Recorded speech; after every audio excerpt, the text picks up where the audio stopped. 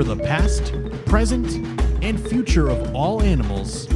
This is the Zookeeper's Voice with your host, Danny Gerasi. Hello, and welcome to the Zookeeper's Voice. I'm your host, Danny. Today on the show, we have conservationist and wildlife mentor Julie Scardina. With a career spanning over 4 decades, Julie uses her expertise to continue making an impact in the lives of animals worldwide. From being the director of Animal Ambassador Programs and corporate curator of animal training for SeaWorld and Busch Gardens, to being a regular on both The Tonight Show with Jay Leno and NBC's The Today Show, to traveling the world with Jungle Jack Hanna and appearing on his weekly show, Julie has been a strong figurehead in the animal and conservation world. Let's take a dive into our chat with Julie Scardina, conservationist and wildlife mentor. Today on the line, we have Julie Scardina, conservationist and wildlife mentor. How are you doing today, Julie? I'm terrific, Danny. Thanks for having me on the show. Awesome. Well, for those of us who are not familiar with your work, I know I'm familiar with your work, but not all of our listeners are. Can you tell us a little bit about yourself? Well, basically, I was in the zoological field looking at SeaWorld and Busch Gardens for hard to believe, almost 40 years. Wow. And so I worked with virtually every different species you could imagine, focused mostly on the marine mammals, long time with the sea lions, dolphins, and even the killer whales back when we got in the water with them and all that. So a really fun career, which was kind of my first career as an animal trainer, and then transitioned into being kind of the animal ambassador, so to speak, for SeaWorld and Busch Gardens, and did that for, somewhere near 15 years or so, which was probably the most unique type of job that I ever would have imagined, and that ranged from everywhere from traveling and doing school programs to special events for whatever group, to also doing a lot of the TV shows, national TV, like the Today Show and the Tonight Show with Jay Leno. So it kind of really spread across the gamut, but I think my favorite aspect of my entire career was being introduced to conservation and being able to travel the world. And I started doing that with Jack Hanna when he was doing his TV show, Animal Adventures. And so that was a really special time. For a few years, I got a chance to travel the world and kind of basically write and produce our own segments for SeaWorld and Busch Gardens, and really get introduced into what was happening in the world along the lines of conservation. So quite a wide breadth of experiences, but it all led me to, still being and doing all those things today, even though I'm officially retired from SeaWorld and Busch Gardens. That's so awesome. And you've made such a big impact on the conservation world. Just from me working at SeaWorld as long as I did, your name, we loved having you there, and it's just so important when people hear your name. Now, what experiences through your career do you feel shaped you into the ambassador that you are today?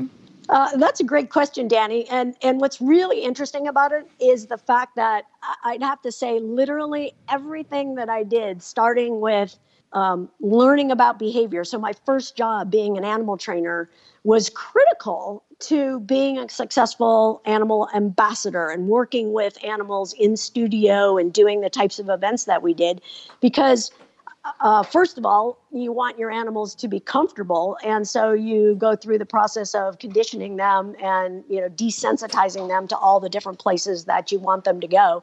And that was most important for me when we did live shows, like, going to the Tonight Show. And what's really interesting to me is, even though there had been quite a few people who had been on the Tonight Show with animals before, I was the very first one who apparently went and asked if we could have some time alone with the animals on stage so that the animals could get accustomed to where they were going to be later on that evening. And it was, like I said, kind of interesting on my end that nobody else did that for their animals' benefit. I'm not saying that they didn't take good care of their animals. I'm just saying, usually, just like people, animals benefit from rehearsal and all that. So absolutely, the Tonight Show definitely got used to the fact that every single time we went, which was in over 60 times, we always got an hour or two during their lunch break and a little bit before or after, so that we could, introduce the animals to the set and all that. So, kind of having that behavior background really helped along those lines. And then, of course, I also did the shows at SeaWorld. So learning how and just having that practice of speaking in front of people, certainly, and working with animals at the same time, which is probably the more challenging aspect of it, not necessarily just speaking with people, but, dealing with the animals at the same time was really beneficial as well. And then finally, having the opportunity to learn firsthand about the issues that were going on in the world so that those things could be related and communicated back through stories and information about the animals themselves, so that it wasn't kind of this, abstract idea that I was trying to get across, but really a very personal commitment that I wanted to share with people. Absolutely. Now, I have to ask you, you went on Jay Leno, you said 60 times? Yeah, a few more than that, but yeah, around there. Do you have like a memory that stands out to you during that time? Oh, gee, there were a lot of fantastic segment pieces that I just absolutely loved. A couple of them being serious, which was, bringing like a hyacinth macaw and everybody, listening intently while the macaw, flew onto stage, and then, talking about the plight of macaws. It's just, to me, just shows a lot of things. One is that, again, the comfortability of the animals, the fact that this bird was very comfortable, flew onto stage, stayed there, while we were just talking about him. And, we didn't really have to mess with him or, I knew this animal well. So, he came over to me afterwards and all that. So from that aspect, just the way that we worked with our animals, it kind of highlights and illustrates that. Many of the animals didn't have leashes or things on them. And when they did, they weren't used for control. They were just used for safety. So that's, kind of like I said, just a good illustration. And then, of course, there are funny moments, which, vary depending on, a lot of times I wasn't necessarily with anybody but Jay out there, because oftentimes we were the first guest, but sometimes there were other guests out there and just their reactions to the animals as much as Jay's reactions.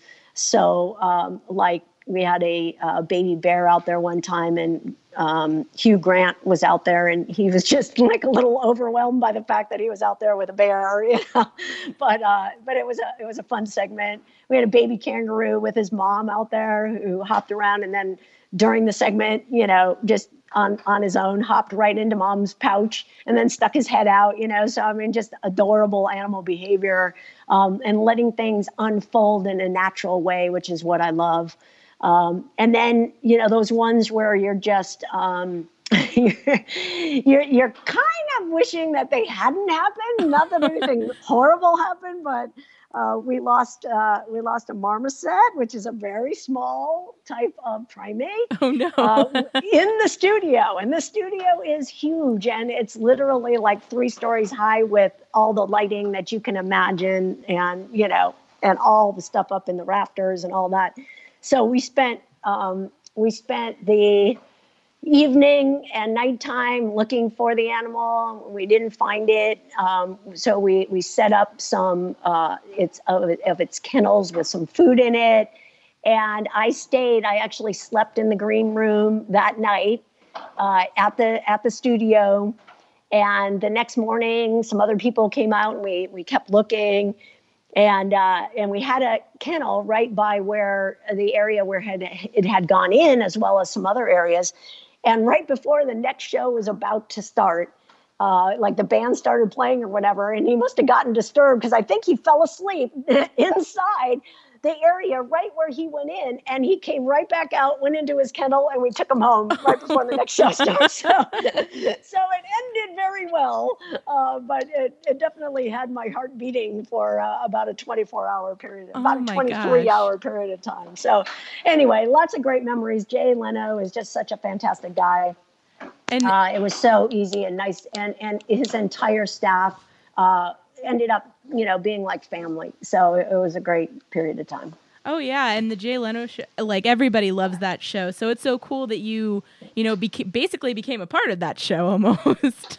Yeah. It was surprising when the last show that I was on, Jay actually announced that I was his most frequent guest, and that surprised me a little bit. Yeah, but obviously it was because of the animals and the fact that SeaWorld and Busch Gardens had such wonderful animals, and we presented them in such a respectful and educational way that also the producers loved that as well, because it was slightly different than a lot of other people who didn't necessarily talk a lot about conservation or the educational aspects.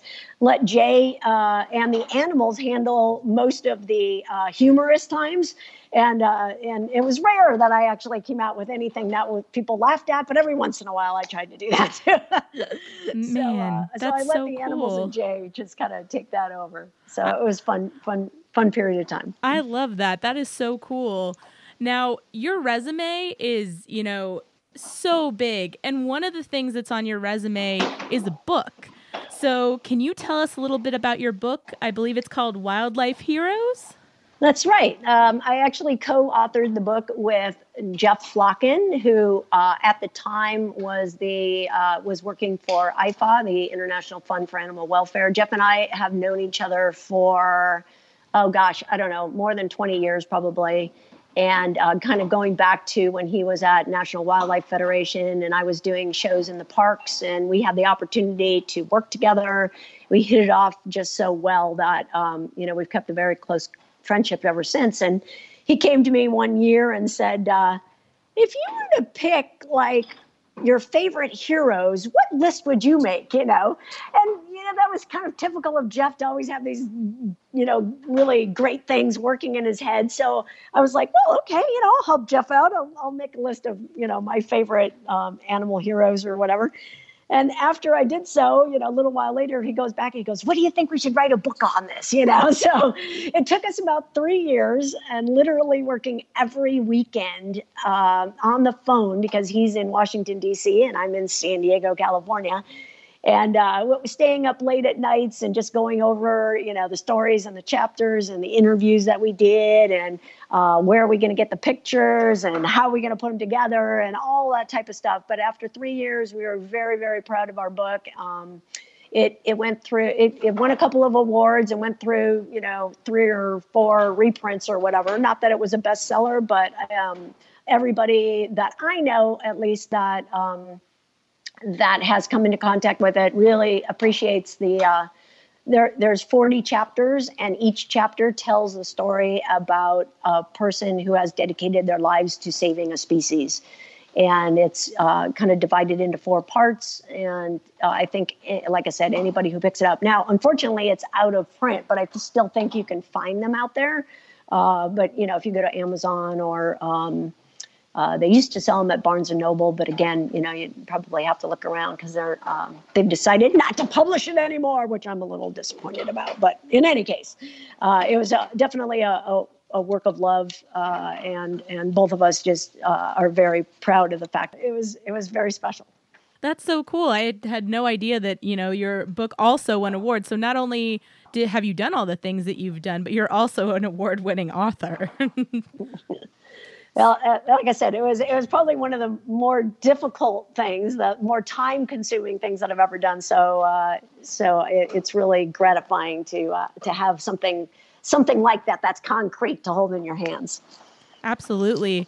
Now, one thing that I know that is probably very dear to your heart is your time that you worked at SeaWorld. And one question that I have for you is, was it hard being in a leadership position at SeaWorld during all of the change that the company went through? And looking back, is there anything that you might change? Gee, that's a really tough question. I think, no, I would say, first of all, I would say no, that in terms of the leadership position, I actually, there's two sides to that, I guess. One is I had been obviously for years and had worked my way up to the director of training in SeaWorld of San Diego before I left to do the animal ambassador job full time, but I was still in the zoo department. So it wasn't like changing departments, but I really kind of was out of the immediate loop for a good 10 years or so when things did start to change dramatically after the incident, and they had asked me to come back and participate in the review process of, a lot of our operating procedures and safety procedures and things. So from that standpoint, I felt very gratified that I could help. So having the background that I had meant that I could use the knowledge of all my years in animal training and hopefully make sure that anything in the future, was absolutely, as safe as it could possibly be, and helping the current trainers do their job as well as we could possibly do it, and in caring for the animals as well as, we could possibly care for them. So being in that position at that time was actually very, very gratifying that I could kind of give back. But it also was difficult from the standpoint that I pulled back from a lot of the work that I did hands-on with all the parks and the travel and the working with animals. And even though I still directed all of our animal ambassador programs in the 6 parks, because that was kind of became my job after a while, and that was still an important part of my job, I found that what happened was I was in my office more than I was in the parks or on the road or doing events or educating, about conservation, which, had become my passion. And so from a personal standpoint, it was a very difficult time in terms of just, not as much fun. Yeah. Definitely probably as meaningful as the other part of what I was doing, in terms of educating people about conservation and animals, but not nearly on the fun side. It was more on the very serious and like I said, kind of at that point, more mentoring and trying to give back as much as I could. Yeah. And I think that one cool thing that I'm taking away from this conversation I'm having with you is all the different aspects of your role in terms of, working for SeaWorld, but also just like in your career. There's so many different aspects that have come from that. Yeah. And, I did kind of neglect to say, because that was a big part of what we did in the last again, it's hard for me to even look back because there's you lose track of time so easily. But Ginny Bush, who was August Bush's daughter, because Anheuser-Busch owned us for a very long period of time, became a close colleague back in the early 2000s, and thanks to her interest and her dad's interest in educating about conservation, about animals, and getting out there and talking to people and doing events and things like that, we had developed quite a great team of people in each of the parks that would help us represent, all of the parks, no matter which park they came from. And it just, that was something that was very valuable to the parks for a long period of time. But again, after kind of, we both got pulled away from that role. It was a bit sad to kind of leave that behind a little bit. And now they're really not continuing it to the extent that it had been before. Well, you've made such a huge impact on the parks, regardless of whether, they're able to do that right now or not. But you're also doing other things in your career. So could you tell us about the Emerging Wildlife Conservation Leaders Program? Yeah, so Danny, that is, I'm on the board, and I was one of the founding members, which, again, kind of goes back, and I'm guessing, I think this is the 7th or 8th class, and they're 2 years long. So maybe like 15 or 16 years or something like that. And it is a group of conservation professionals from all different organizations. So everything from U.S. Fish and Wildlife, people who are at Humane Society International, which is where Jeff Flocken is now. He actually is the president of HSI. And everything in between. So we've got conservation, we've got Conservation International, National Wildlife Federation, everything that you can imagine. A lot of some zoos, from Disney to San Diego Zoo. But there's a lot of people on the board who, again, are willing and able and gracious enough to give back a lot of their time after illustrious careers, or in the middle of their careers, which makes it even more difficult, to young, upcoming, emerging leaders in the field of conservation. And there's usually a class. We choose a class about once every 2 years of about 20 to 25 people. So it's a limited number of participants. And these participants basically are mentored by all of us, and potentially guest speakers and other ways that we have. We design, or actually the participants design their campaigns, which revolve around conservation and saving a particular species, or a particular issue for that matter. And so it's just a fantastic way for relatively new leaders. So you have to be in the conservation field already, not just, coming out of school or in school. We want people who are already in the conservation field, but who feel that additional skills training in either policy, leadership, communication, even field work in some cases, fundraising, all of those types of things we provide additional training in, so that you become more well-rounded and are able to, in a lot of cases and in most cases, face the challenges that arise as you move up through the ranks. And what we have heard and found from past alumni, which we've got a very strong group of alumni who basically become the UCL alums and even mentor the new participants coming through, is that it did help them in their careers, and it helped them in their lives in many cases, and it helped them become better conservationists and accomplish more than they originally had thought they might be able to accomplish. So it's a great program. You can find it online if your listeners are interested.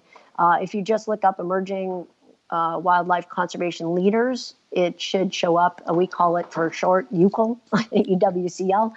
And it'll let you know how you can apply. Now, this is the off year, so it would be one more year before we'll take applications. We usually get about 150 or so applications and choose, like I said, between 20 to 25. So a fantastic program, and I totally would recommend it for anybody who's in that, like I said, that kind of low to mid-level conservation profession right now, and wants to move up and make a place for themselves. Well, we're definitely going to make sure that we add in links for our listeners so that they can check that out.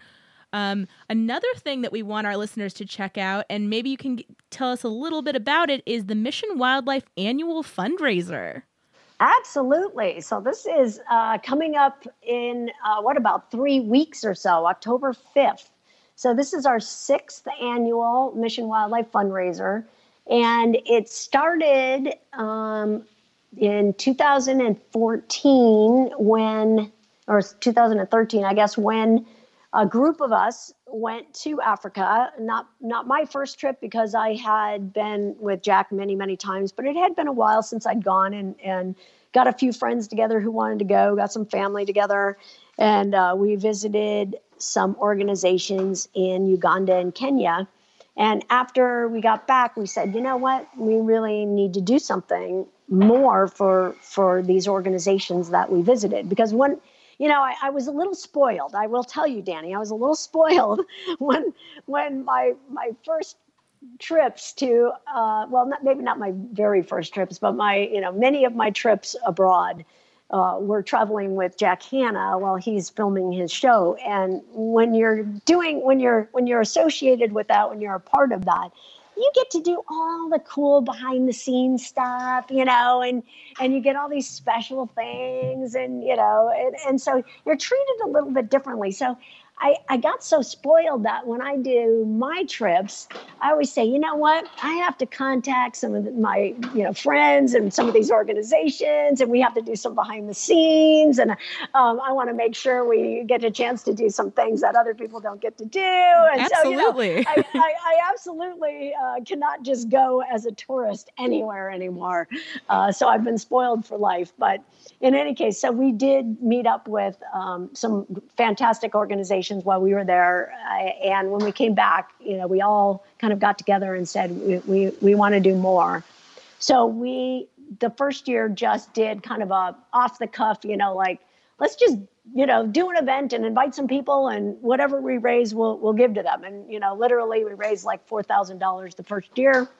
And, we didn't have anybody from the organizations even know we were doing it. We just wanted to make a donation. And after that, our main sponsor, our actual premier sponsor, has been since year one, Piper and Heath Travel, which are African specialists here in San Diego. And if anybody does any travel to Africa, that's who I use every single time I go. Would definitely recommend them. Either contact me or contact them directly. Either way, but mention Mission Wildlife and Julie, just because I want them to know they're getting something back from it, because there are premier sponsors. And after that very first event, which we all kind of pulled off, like I said, off of the seat of our pants, they said that was an amazing event. Because why? Danny, because we brought ambassadors, of course, animal ambassadors from SeaWorld and Busch Gardens, and people, had a great time, and they were blown away, and they got to meet some animals. How could they not? Exactly. We all know that makes a huge impact. So after that first event, Piper and Heath was all bought in. They became our annual sponsors.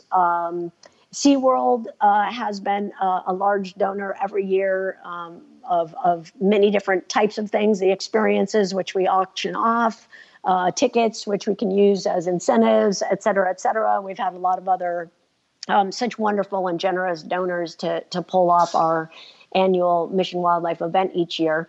But this year, it is for two organizations that are working with animals that are super imperiled right now. And if I were to ask you, which animals would be on the top of your list, you might right off the bat say elephants, because you probably know about the ivory trade, right, and how much it has devastated the population of elephants. And literally, from a century ago, when there were probably 3 to 5 million elephants at least, and having gone through not only the ivory, collection over the years, just before it was even illegal.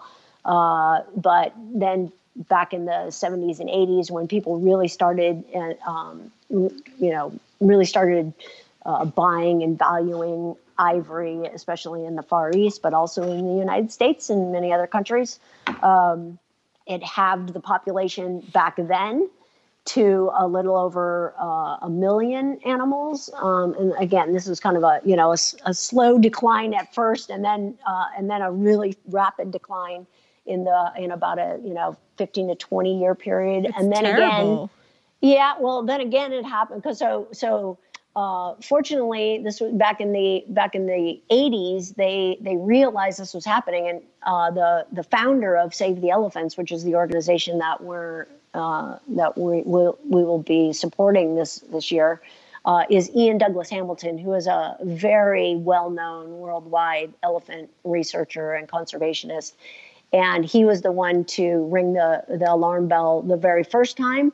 And then again, when he saw it starting to happen, for this latest period of time when people started killing elephants again. After the first one, they were kind of able to stop it because it wasn't necessarily run by organized crime.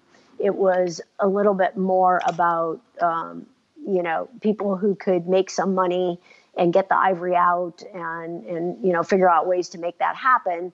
But now it's literally run by organized crime, the same people who run drugs and arms and humans are also doing wildlife. And up until a few years ago, and literally in many countries still today, the penalties for wildlife crime are much lower than they are for any of those other crimes.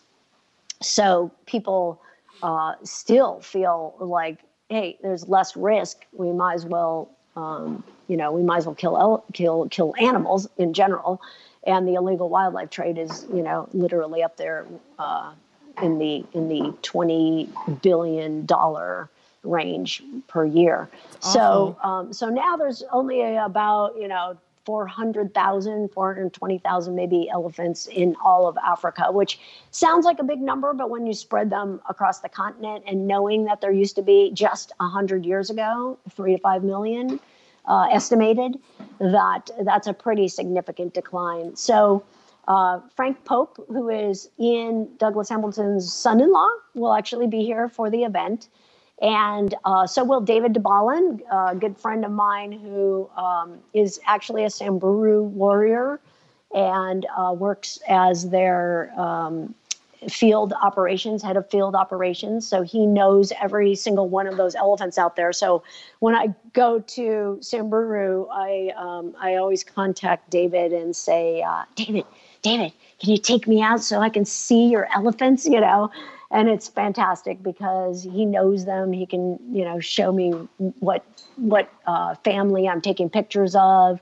Last year, we actually unbelievably ran into an orphan calf and needed to rescue it from the river, which the guides actually did. But then once it was ashore, there were some of us animal caretakers there, and nobody else knew what to do. So we helped keep it warm and comfortable and get it some fluids before they were able to bring it to the rescue center there.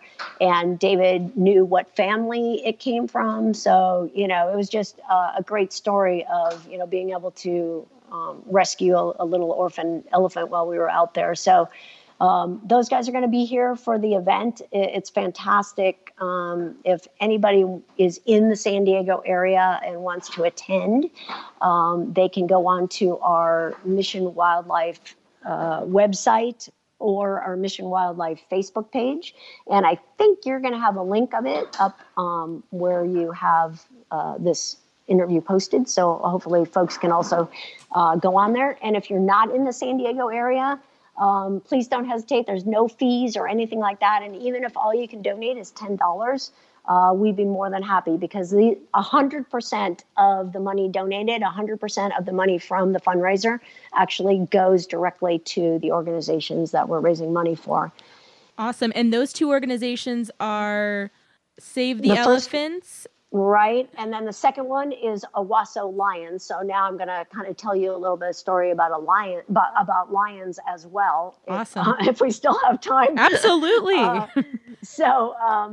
Again, as there were many more elephants a century ago, there were also many more lions a century ago. And it's unbelievable to people when they hear this because nobody hears about declining lion populations. They only hear about declining elephant populations. Right. But they're, again, estimating about 200,000 lions across Africa a century ago. And remember, lions are at the top of the food chain. So there's always less predators than there are prey animals out there. There's always less carnivores than there are, I won't say carnivores in general, but in any case, in the predatory arena there, 200,000, across Africa. But now it is estimated there are only approximately 20,000 lions left in all of Africa, which is, if you think about it, a very small number. And the Owasso Lions Group works specifically in northern Kenya, where in Kenya it's estimated to be about 2,000 lions. And in northern Kenya, when they first started working there, they had only found literally a handful of lions that were left.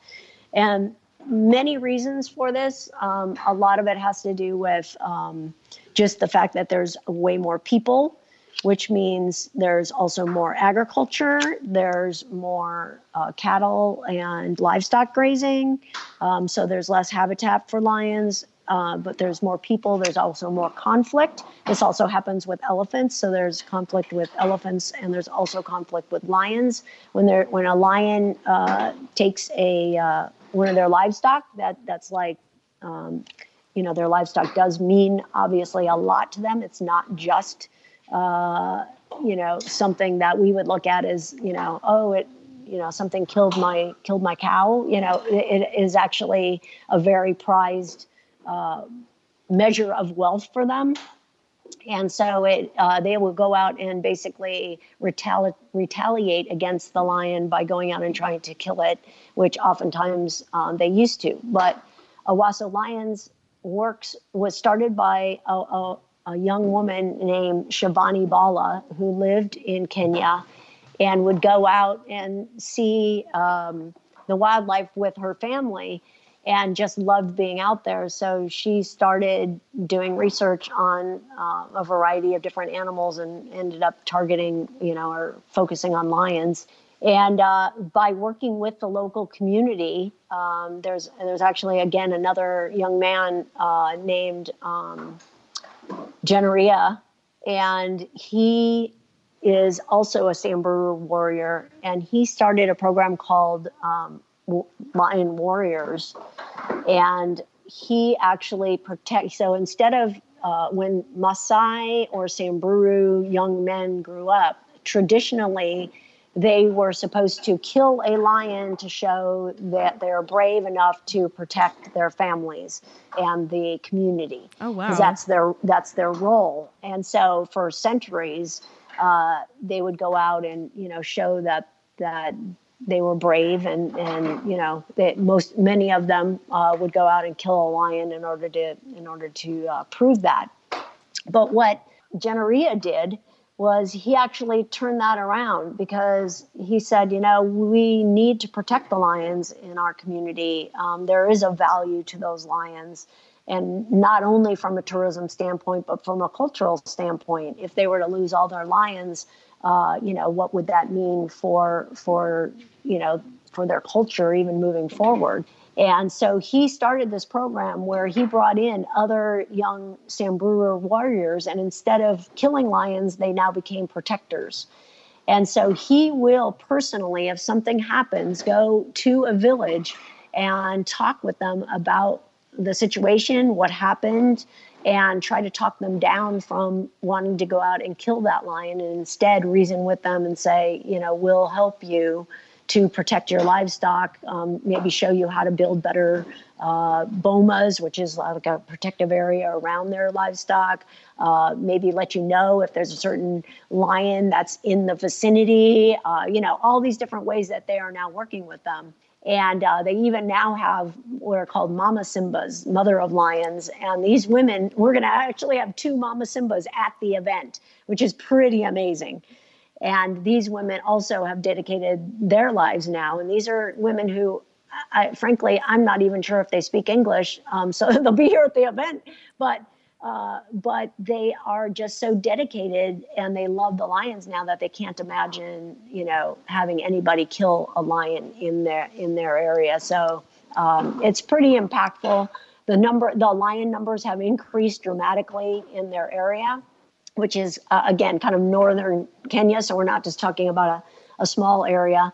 Lions live a little bit differently. They don't live in prides in these areas, so there is a lot more kind of fission fusion where they'll come and go, and so it's a lot more difficult to do research on them. But Shivani and her team has done this now for, I think this is their 10th or 11th year, and really made a huge difference in the area for predators in general and lions specifically. Wow. Well, we're going to definitely make sure that our listeners know either where they can get tickets or where they can donate to those amazing organizations, because it sounds like they're making a really big impact in those areas. Now, before we let you go, I did want to ask, what is your overall message that you'd like our listeners to take away from this interview? I think the main thing, Danny, is just that we all need to do what we can. I know everybody has different thoughts about what they're able to do, what they're capable to do, what they have financial means to do, what they want to do, and all those types of things. But everybody needs to do something, needs to do what they can do. And this could be anything from the very simplest things, which are, hopefully we'll all, reduce, reuse, and recycle. If you can plant native plants in your yard, that helps your local environment dramatically. When you think about it, the number of people that are now, not only in the U.S., but on the planet, if everybody did that, it certainly would make a difference. But also, beyond that is communicating with your elected representatives. A lot of people don't think about how impactful that actually is. And I've been to Washington, D.C. for several of the types of events where, you talk to your representatives and, you try to let them know about particular issues or things like that. And every single time that I've done that, they come back to us with, you don't know how important this is, because so many people think that we're not listening. And it's so much different than, when you think about maybe the highest, the level, which it maybe is the presidential level. But our local representatives who represent us in our districts are the ones who are most likely to listen. And those are the ones who, if you can go talk with them and let them know how you feel about preserving a local park or environment or wilderness area, or let them know about bills that are coming across their desk that have to do with the Preserving the Endangered Species Act, anything that means a lot to you, it can be communicated to your representatives. And when it's done in person, first of all, it is the most impactful. When it's done by personal letter, it can be super impactful as well. When you sign a survey or a, what do you call those things when they come across? A petition. A petition. You know There it is. Very good. All right. Yeah. So, better a petition than nothing, but better in person than anything, So absolutely. And then, lastly, there's so many different things, but, also just, if you have a favorite species or a favorite cause, get involved. If you can get involved, do so. If you can only donate, do so. But, you can make a difference, no matter, even if it's a little bit. Absolutely. And I think that one thing we try to, talk about here on the Zookeeper's Voice is that every person can make a difference. If you don't think that you can make a difference, you're wrong. If 8 billion people say that they can't make a difference, together they can. So Exactly. Now, before we let you go, can you tell our listeners where they can follow you and support your causes? And we will make sure that we post those links, but where can they follow you on social media? Yeah, so everybody, my Twitter is at Julie Scardina, which I typically just tweet about conservation and different animal species. And, when I am doing an event or something like that, that is a public event, or if there's a fundraiser, so they'll probably find it there. Instagram is I don't know what Instagram is. J.A. Scardina, I think, or something like that. But I don't post on Instagram very often, but you can find me there under something close to that. And then I also have a website if anybody is interested in potentially getting in touch for a number of different reasons. An event, a special event that they might want to have at a zoo that that they either work at or whatever. We can bring animals or not bring animals either way. There's some really interesting, similar to some of the things that we might have talked about, but a lot of other things that I can bring to the zoo type of talk as well. And or traveling to Africa, which, like I said, I kind of do trips and lead trips to Africa. So there's always that option as well. So that's at juliescardina.com. Awesome. Well, thank you so much, Julie, for coming on the Zookeeper's Voice. We loved having you on today. That was fantastic. Always great to talk about conservation. You can't shut me up, can you? No, we loved having you on, and the door is always open for you to come back and talk to us some more. All right. Thank you so much, Danny.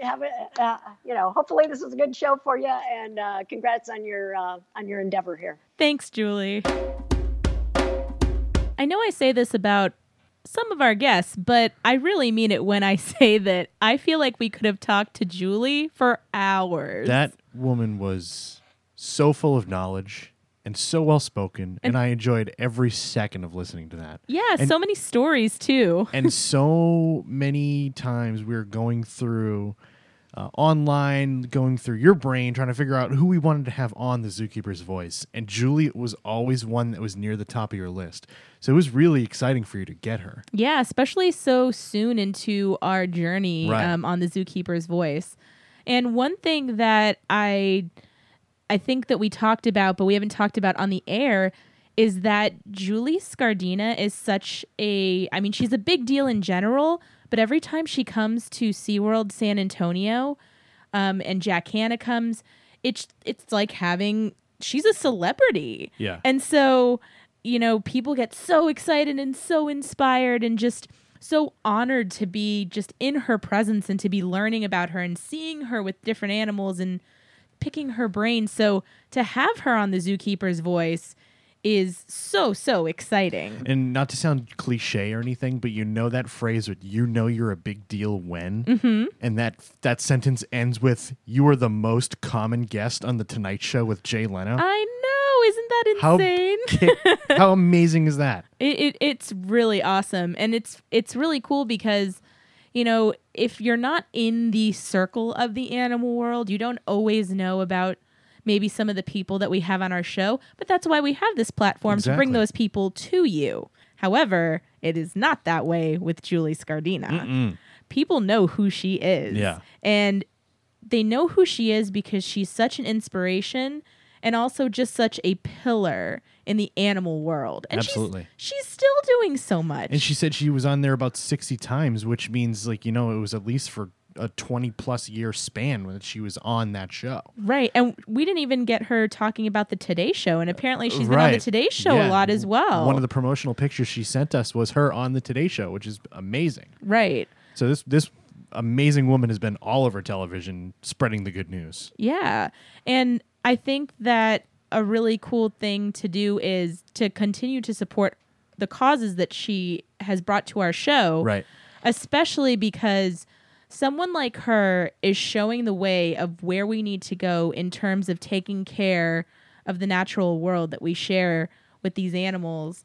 And we need to make sure that we're doing these things. So we need to follow her lead and, donate to the causes that she thinks are important. Because the thing is, in a world that is so full of technology and, maybe us not getting to be as involved as we want to with traveling the world and conservation, we can do so much by following her lead. Absolutely. So I'm just so thrilled to have her on the show, and I'm excited to see what she continues to do. Even after 40 years at, SeaWorld, she continues just to make a giant impact, and we're so grateful to have her time on the Zookeeper's Voice. And for somebody that's enjoying that retired life, and for her to keep doing what she's doing is pretty amazing. Yeah, I feel like she's one of those people, though. She's retired, but she's still can't hang it up. Yeah, but can't hang it up. She's still going to be making an impact no matter where she goes and what she does. All right. Well, for all of our listeners, please make sure that you check out our links that we're going to put on the description of our show. You can make a donation to help save elephants and lions, and we will make sure that we share some additional links, some additional websites so that you can follow along with Julie and support these causes and, save as many animal lives as we can. Also, please make sure you rate and subscribe on iTunes, Spotify, or wherever you download your favorite podcasts. And be sure to stay up to date with all the happenings here at The Zookeeper's Voice on Twitter, Instagram, Facebook, and thezookeepersvoice.com. For the past, present, and future of all animals, this has been The Zookeeper's Voice. We'll see you next time.